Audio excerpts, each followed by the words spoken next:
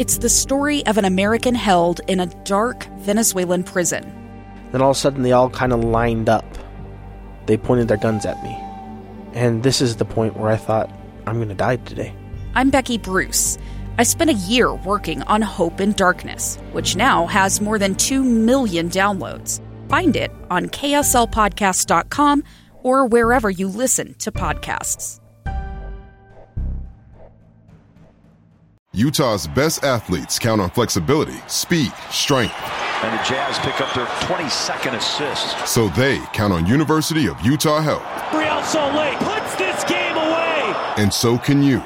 Leading doctors, a world-class environment, award-winning innovation, care to be great. 14 unanswered by the Utes. University of Utah Health, caring for Utah's best and yours. Schedule your appointment now at uofuhealth.org/care to be great.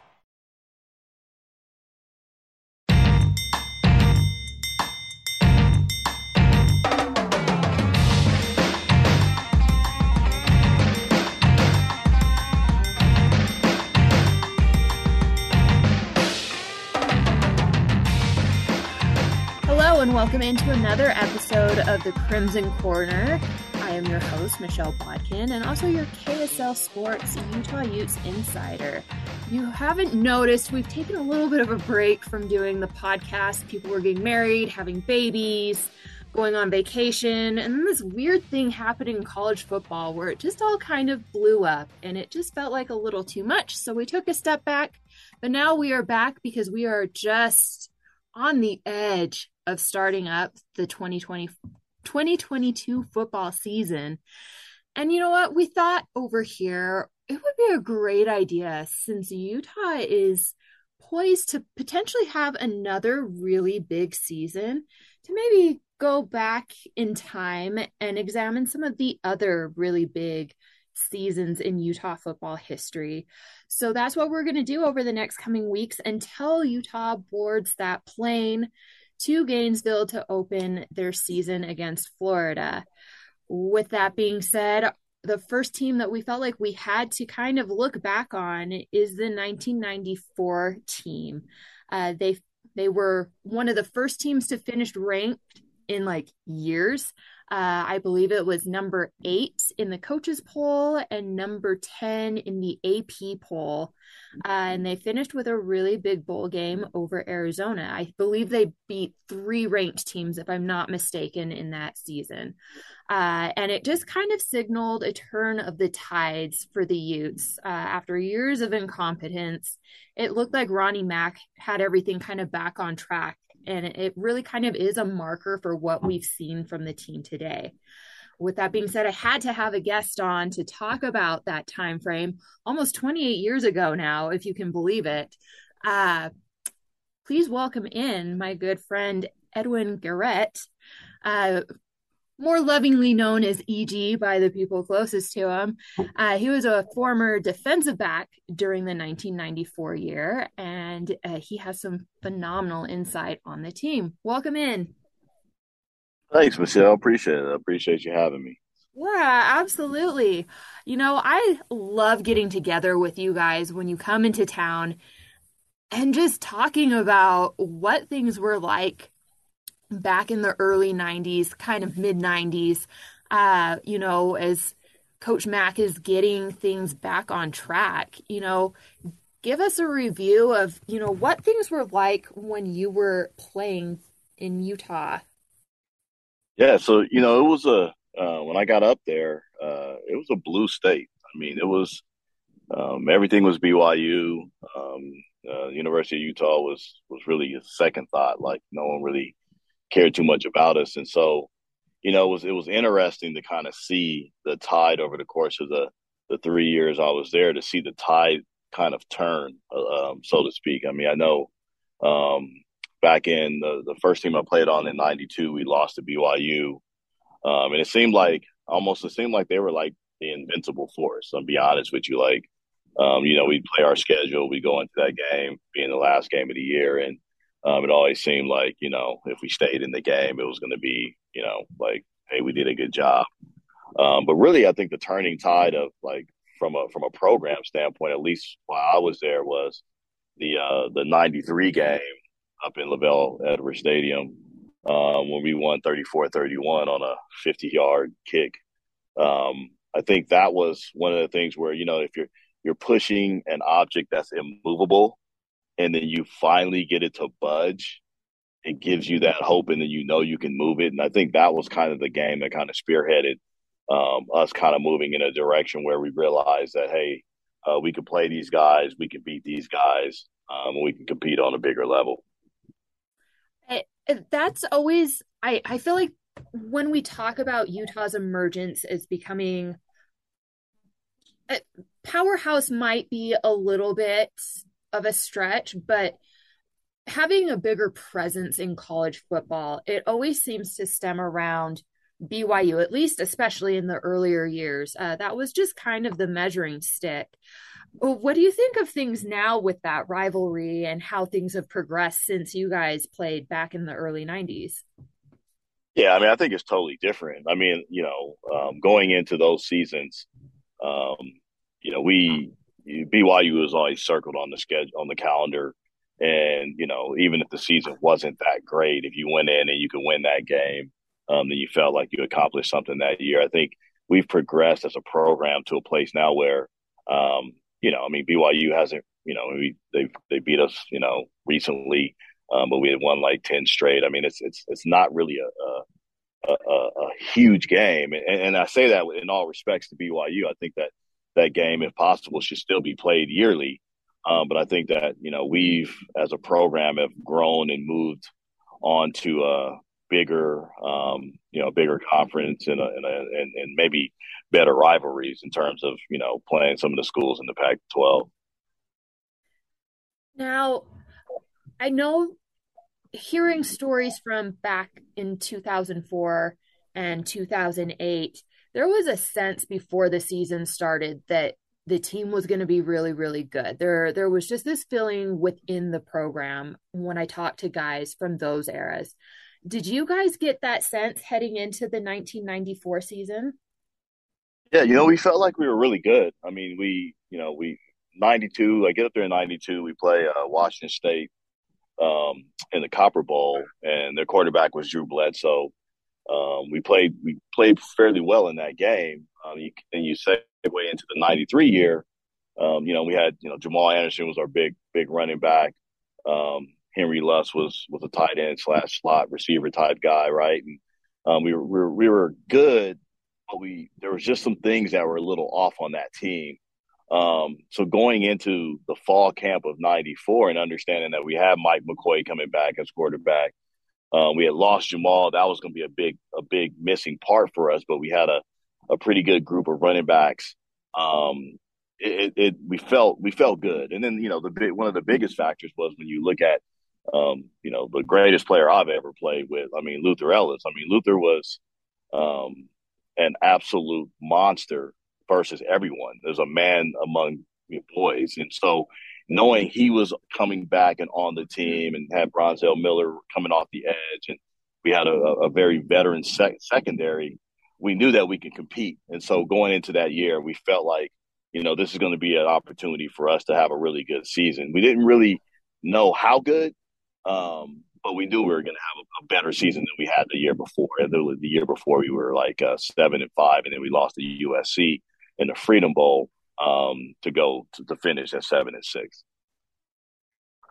At what point in the season were you guys starting to feel pretty good and like it could be a special season?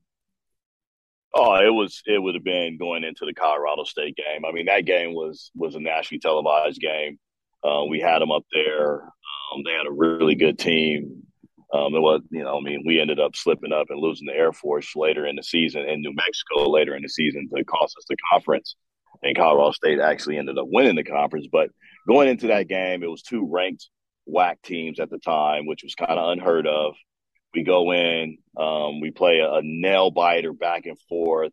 Harold Luss gets an interception at the goal line and runs it back and kind of seals the deal. And from that point forward, kind of moving forward, we knew that we were solid. We had a little bit of obviously a hiccup later in the season against New Mexico. And I think that was just, reading our own press clippings. Like, we hadn't really ever had the opportunity to read, your own press clippings and stuff in the newspaper, you felt really good about yourself, and then we kind of got put in our place. You mentioned the Colorado State game as being kind of a key within that season. What were some of the other games that you feel like really just kind of defined what that season ended up being? Well, I think early in the season, you open up. I don't believe we opened up with them, but it was like either the second, third game. We went to Oregon, and so we go to Oregon. We play those guys and beat those guys. Those guys are supposed to be really good. They ended up playing Penn State in the Rose Bowl that year with Kerry Collins and Kanjana Carter at Penn State. So going there and beating them in that environment, and what Oregon is now and what it was then, it's always been a wild crowd, loud. The crowd's right on top of you.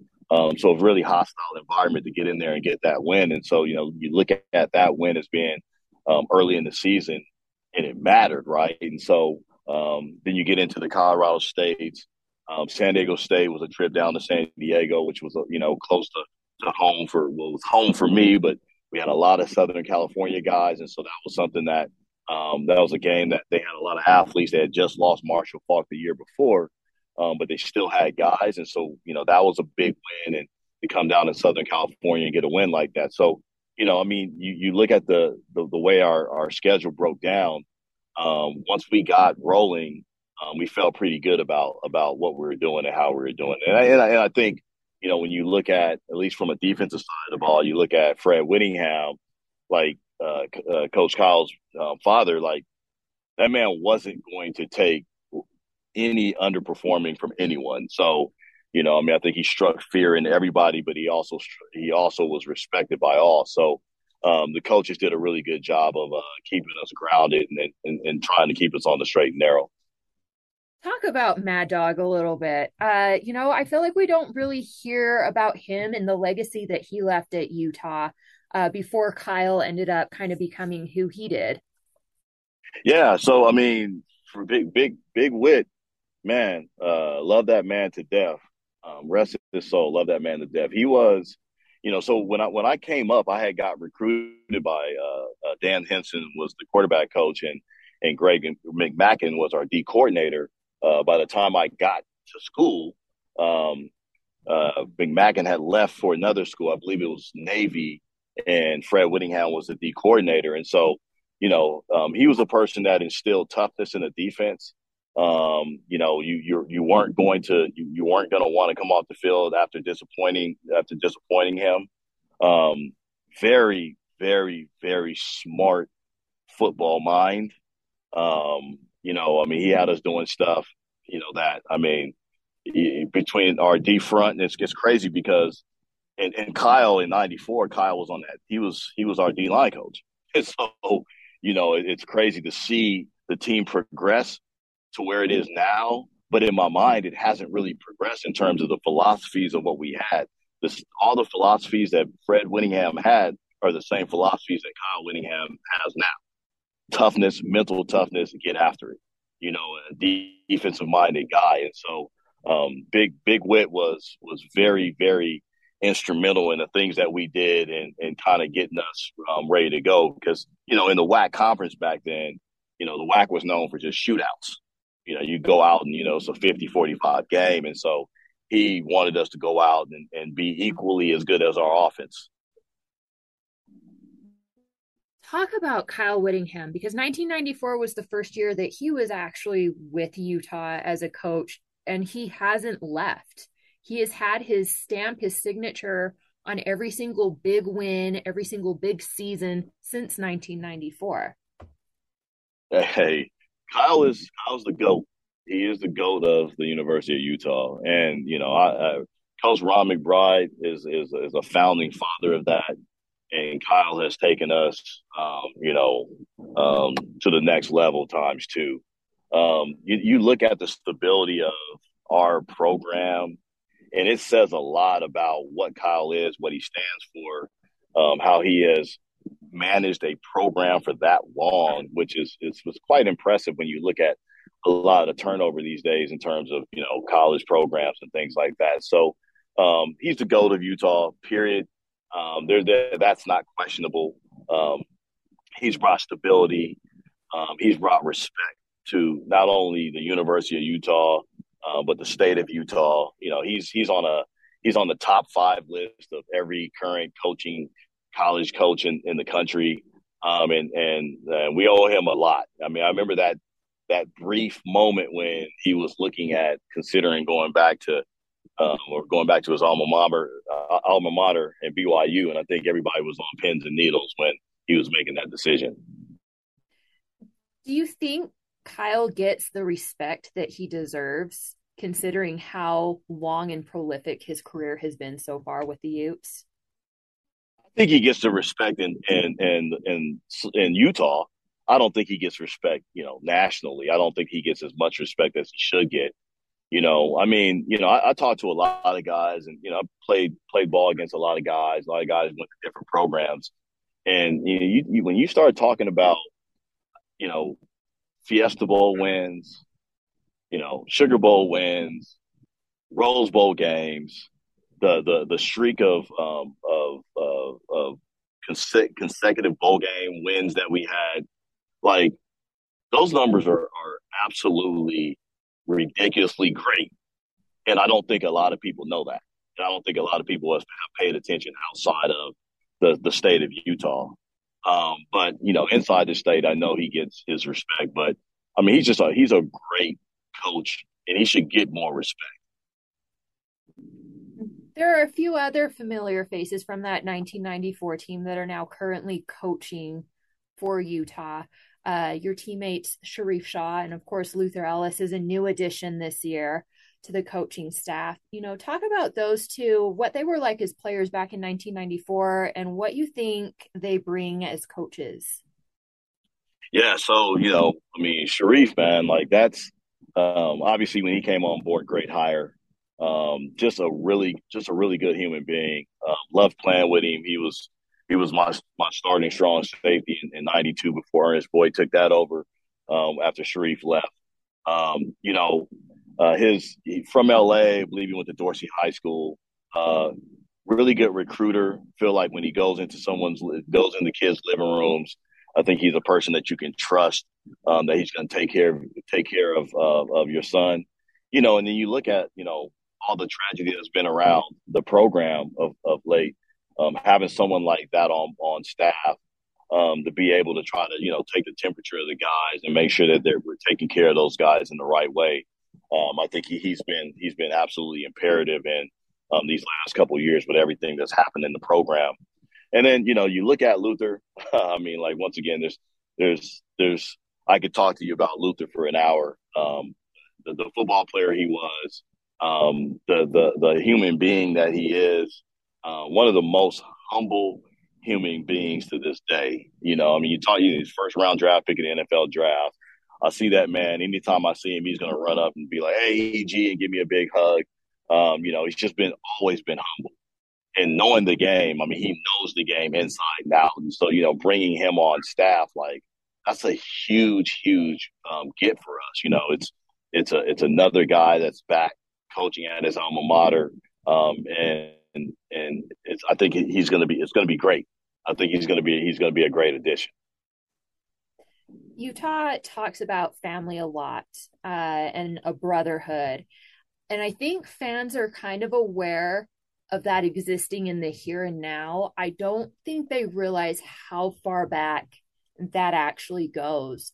I know that you guys try and make at least a trip every year to get together, go see a game, and just reconnect as former teammates and friends.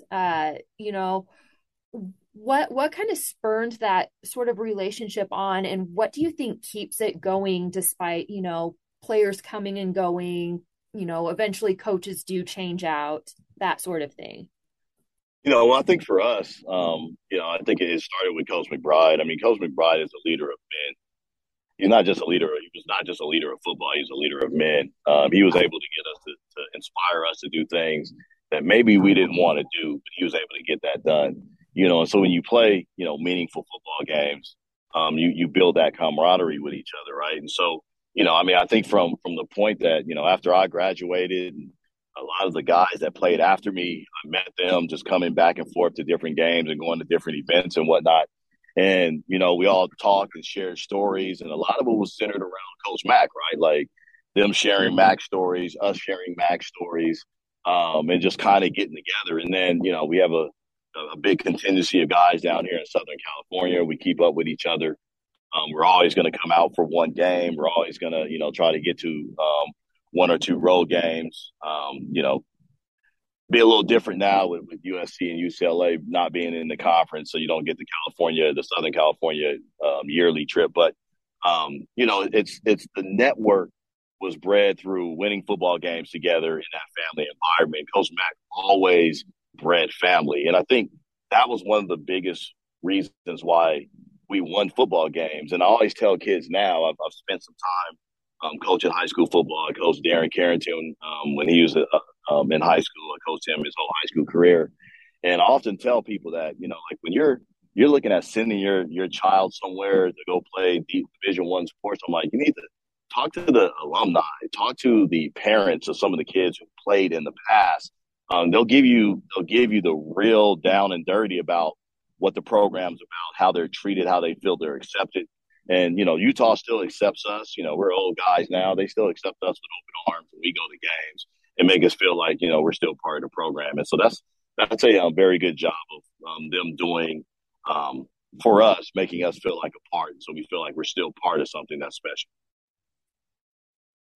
Back in the early 90s and even I think up into the thousands, mental health was just not a very big thing in football coaching. And yet it always feels like when I talk to guys that played under Coach McBride, that he was a little ahead of the curve on that. He understood that you guys have things going on in life. He knew how to be tough on you, but he also knew when to kind of pull back and just show you some love and build you up. Was that really the case? And how important do you think that is, going forward now in today's game? No, I think it totally was the case. I mean, so, you're playing, you're on the team, you're part of a position group, right? And so you're having those daily encounters with your position coach, and some are good, some are bad. Anytime you stepped out of line or anytime there was something else going on, Coach Mack always had the pulse of that, right? And so he would call guys into his office, pull them aside, and have those side discussions and make sure that he cared about people. I mean, one of the biggest reasons why I went to the University of Utah as opposed to going to some other colleges was that when Coach Mack came out to recruit me, my mom was working, and she was working two jobs. She was at her first job, and she still had to go to her second job later. He was in town. He asked where my mom worked and wanted to go to her job. He went to her job, and he took her out to lunch, right, which wasn't anything any of the other recruiters were doing. But it showed me that he cared enough about my mother to take her from her first job and go sit down and have lunch with her and talk to her about how he was going to ensure that her son became a good man, not a good football player, right? And so when I got out of college, and I've been a police officer now for 23 years for San Diego Police Department, Mac was he was a reference for me. And I remember him calling me because I used his name, and I remember calling me. He's like, "Hey, Edwin, like, you trying to be a police officer?" And I'm like, "Yeah, coach, list you as a reference." He's like, "Yeah, I got you. Don't worry about it." He's like, "All I know is whenever you come to Salt Lake, I want to see your police badge. I'm so proud of you." And so the fact that we still talk to McBride to this day, and we're still around him, we still talk to his wife, we still engage in the activities that he's still doing in the community, that's a testament to what type of human being he is. And there's not too many other players that played at other colleges that can say, "Hey, I still talk to my coach. Hey, I know where my coach is. Hey, my coach still cares about me. Hey, my coach still asks about me." Coach McBride legitimately does that. And that matters. And that's why there's such a big brotherhood with the University of Utah, especially the guys who play for Mac, because we know that he truly, truly cares about us. And that's of the utmost importance. And I think as it's moved through the program, with Kyle, all I would say in terms of, mental health and whatnot is, the way that program handled the deaths of those football players was phenomenal. I mean, it was absolutely phenomenal. I mean, being looking from the outside in, it was phenomenal, and understanding that, yeah, if I wanted to ask, Luther or Sharif, um, like, hey, like how things are going, or Manny Hendricks, who's in the front office, like I would ask, hey man, how the guys? Like man, we taking care of these guys, man. We taking care of them. And I knew that was true because it's always been the case at the University of Utah. That's my experience. It's always been the case. I know back in your playing days, you guys had a few tragedies, and even later on in life, with Ronzel Miller, Right. was a very tragic thing for you guys. Sitting and watching last year's team go through what they went through, what was going through your head? Yeah, I mean, obviously, I work in a job where I see a lot of tragedy, and you never get used to it. You never get used to it, and I think one of the hardest things is when you look at young people who pass away, and you feel like they have their whole life in front of them. You feel like they've lived their life the right way to be able to, be in college, and I remember my years in Utah, so, some of the best years of my life, right? And you feel like you're invincible, and to lose not one but two kids, like I mean, it was a pit in my stomach, and I think that was a pit in all of our stomachs. And so I remember talking to several guys. I remember talking to you, and I was like, hey, like I don't care if these guys don't win another game. Like I just want them to take care of each other. I just want them to be okay. I just want them to be able to get through this situation and be better, stronger, younger young men. And so the fact that the way the season ended, getting to the Rose Bowl, I mean, once again, it goes back to the coaching staff and all the people on staff up there, how well they took care of those players, to get them to be able to pick themselves up, be resilient, get back on the field, and win some meaningful football games, and do it for those two players. And I think the most touching thing about that whole story is those guys, Ty Jordan and Aaron Lowe, are still very much a part of the team. They just recently announced that they are having 22% little bumpers on the front of their helmets. They're going to do the hand painted helmets in honor of those two guys. Like they're still very much a part of everything that they're doing.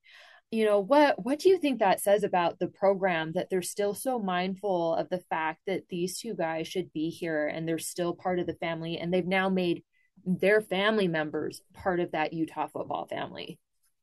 Just once again, Michelle, just goes back to family. I mean, if you're going to send your kid somewhere, I'm going to send my kid to Utah, not because I played there, but what I know about this program, how well they're going to take care of those players, how well they're going to continue to engage in those players' families and their families' lives. Like, I mean, I can only speak from my experience at Utah, but I know a lot of other guys that played a lot of other places, and they're just like, they're kind of amazed, like, man, like all you ever talk about is Utah. All you ever wear is Utah stuff. You rep Utah so hard, like, and you played a long time ago. Like, what's up with that? And I tell them, you'll never understand unless you went through it. You'll never understand unless you're a part of that program, unless you're a part of that team with those coaches and how they made you feel. People don't, when I think back to our coaches, I knowing the coaches that are on staff now, I know those coaches really care about those kids. And I know there's so many student athletes in the country that when they leave their programs, the coaches move on. Not move on from the job, but move on to the next player. And that's, it's in some ways it is amateur sports, but it's a business. But at Utah, it's always been a family. I hope it always continues to be a family. That's what has bred success there. And, I mean, I love the fact that that's how we handle business.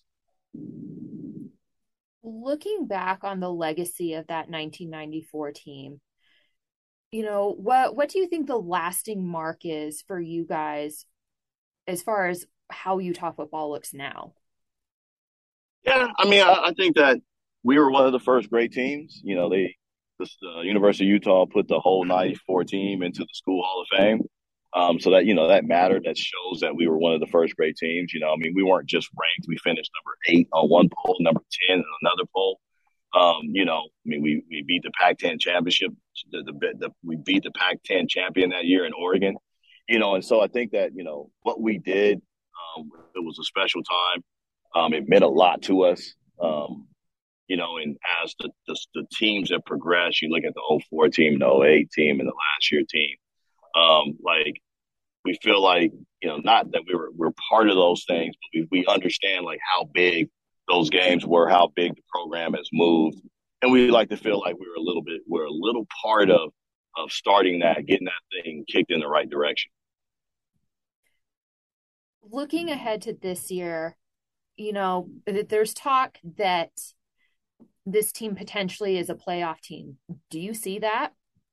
I see it. The schedule sets up perfect schedule for us. You open up in SEC country. What better place to open up? I mean, you talk to anybody that thinks they know football, and they're going to talk about the SEC as the greatest conference, blah, blah, blah. So we go down to the Swamp. You get that win, right? That's going to set the tone for the season.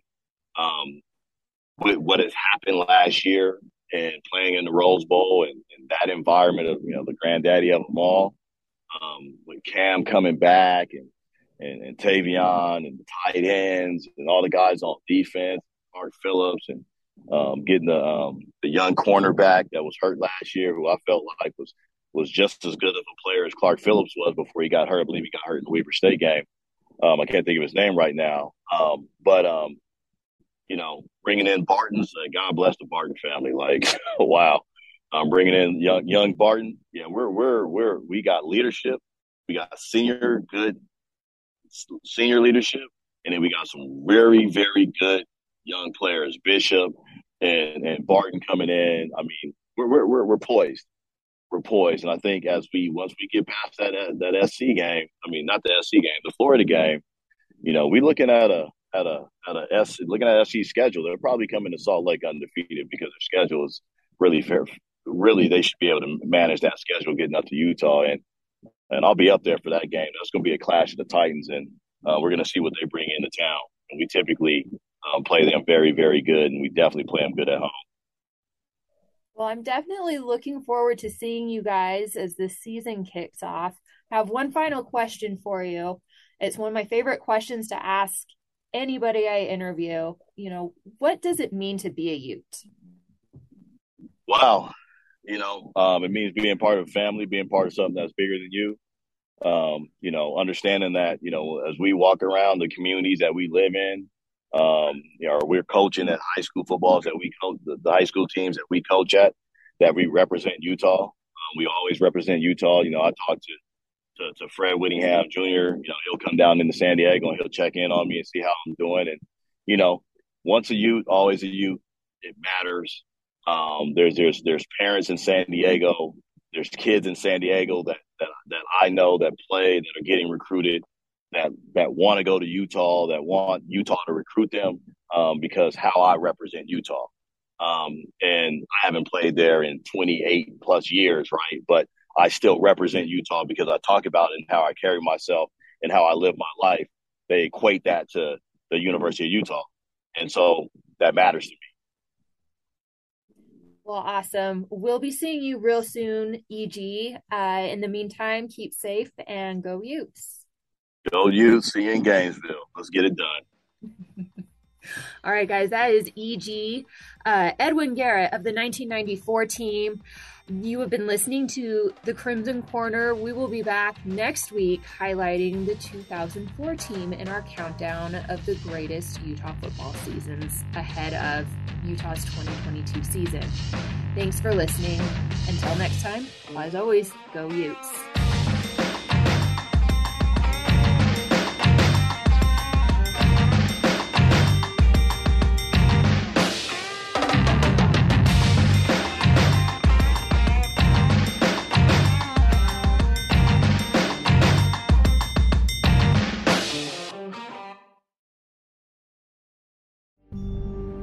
A gun in the face. Then all of a sudden they all kind of lined up. They pointed their guns at me. And this is the point where I thought, I'm going to die today. Started 2 years of horror for an American in Venezuela. They said, you need to give us your phone and get ready because you're coming with us. I'm Becky Bruce, and I spent a year researching and piecing together Josh and Tammy Holt's story about their ordeal in a notorious prison. That's when everything started to turn bad. We had another pound on the door. Boom, boom, boom. And there was the police once again. You can binge all of the episodes of Hope in Darkness on KSLPodcasts.com or wherever you get your podcasts.